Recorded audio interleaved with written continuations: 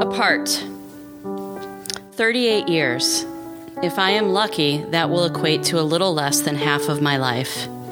38 years that my life was totally apart from my husband's life.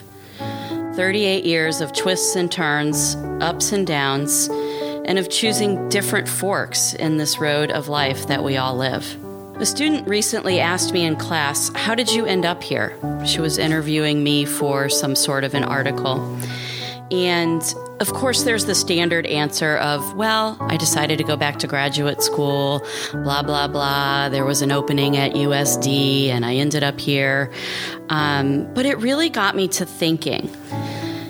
It really got me to thinking about the chain of events that really led me here.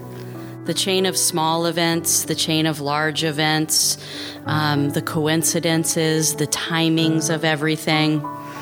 And then that got me to also thinking about the events that led me to my husband, since they essentially happened simultaneously. I met my husband while I was in graduate school in Santa Barbara, and I was asked this question of this student actually on our 10-year anniversary several weeks back.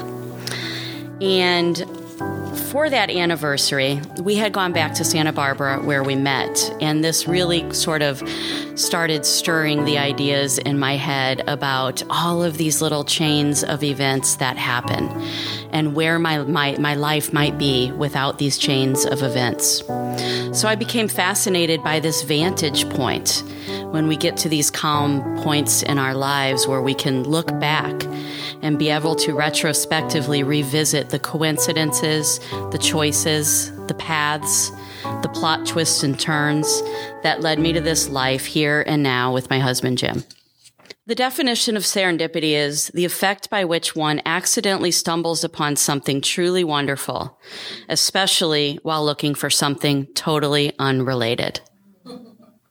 Well, on Friday the 13th of July 2008, the totally unrelated thing that I was looking for at 5 p.m. was a martini. I have a crystal clear memory of driving around the block in Santa Barbara with my friend Desiree on her birthday, Friday the 13th. After the fifth lap, out of frustration, I said, screw it, let's go somewhere else. There's no parking anywhere in Santa Barbara, and we were just about fed up. And literally, as I said this, a parking spot opened up right in front of our favorite little getaway called Chad's on Chapala. It is terrifying for me to think of the importance that this parking spot had on my life and the importance that these tiny things that we never think about can have on our lives. I have absolutely no idea what my life would look like right now had that spot opened up. I was 38 years old, in graduate school, single, no job prospects, no boyfriend, and really no idea after I have had sort of a midlife change from my career and moving across the country, really where my life would take me.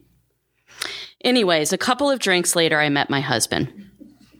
As told by him, he and his buddy tried to cut in on our conversation a few times, but we were apparently engulfed in our girl time and most likely some good UC Santa Barbara graduate school gossip. They were persistent, though, and they eventually got our attention. But my future was not solidified yet. The next event that needed to occur was that my friend needed to turn down his flirting, which led him to give it a shot with me. His second choice, I guess. So luckily, because had Desiree been remotely attracted to him, the entire future course of events don't happen. Under normal circumstances, an hour later when we left this bar, I would have probably made a snide comment to Desiree as we headed off to karaoke in Goleta about lame men that waste our time and then never follow up with us, as my bitter 38-year-old would have done at the time. But not this time. I got the nerve up for some reason, probably frustration, not really seeing anything coming out of it, but arrogantly walked back in the bar, handed him my UCSB business card, and said, "In case you're interested and just forgot to ask," and stormed out. So, had I not decided to do this or had this frustration, again, the course of my life is altered. Of course, he called the next day at 8 a.m. and I was busy. I really was busy, but I was actually flying up to Portland to pick up my Karmann Ghia my 1968 Karmann Ghia that I had just bought. So, and again, another thing that altered it, because had I said yes, he might have thought I was too needy. But I said no. Eventually, he ended up meeting up with me and my friends because he was living in San Diego and didn't really know people in Santa Barbara. So I said, come meet up with me and my friends. And this very well could have been our last encounter. I introduced him to some friends, and there was really no sparks flying. And so it was what it was. This leads to the next serendipitous event. As I'm pulling out of the dark parking lot in Santa Barbara, a friend of mine who is crazy out of control visiting from out of town, rolls down the window and yells to Jim my address and invites him over for a nightcap. Had she not done this, and had he not put a baseball cap on his way to my house, because I had a thing for boys in baseball caps, I very well might be living in Iowa, married to a bunch of cats.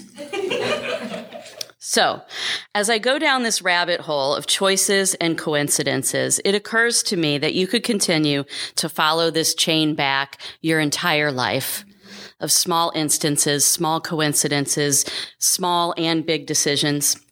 For example, I had to get to Santa Barbara for all of this to happen. Therefore, had it not been negative 20 degrees and blizzarding out when I visited the University of Wisconsin, again, back to living in the Midwest with a bunch of cats. Actually, even though the negative 20 degree incident visiting University of Wisconsin, I actually still wanted to go there. It took a phone call from the communication chair of the Department of Communication at UC Santa Barbara, offering to fly me out for a visit to change my mind from Wisconsin to UC Santa Barbara. Free trip, I thought. Didn't take much more than the plane landing in the most beautiful place I'd ever been to reroute my path in life. But getting back to the more direct happenstances at hand, I'll share just one more relatively minor happening that yet determined my life's outcome, and it's all about timing. March 2008, I guess about 7 months after we met, we went to Hawaii. And rather than truly enjoying the trip, I was preoccupied with whether or not he would finally say the L word. I'll go ahead and ruin the surprise. He didn't. This was really a problem, you see, because I had set this trip as his deadline. A deal breaker. I now had to dump him. And for good, because I was old and I could only waste a certain amount of time per guy. So,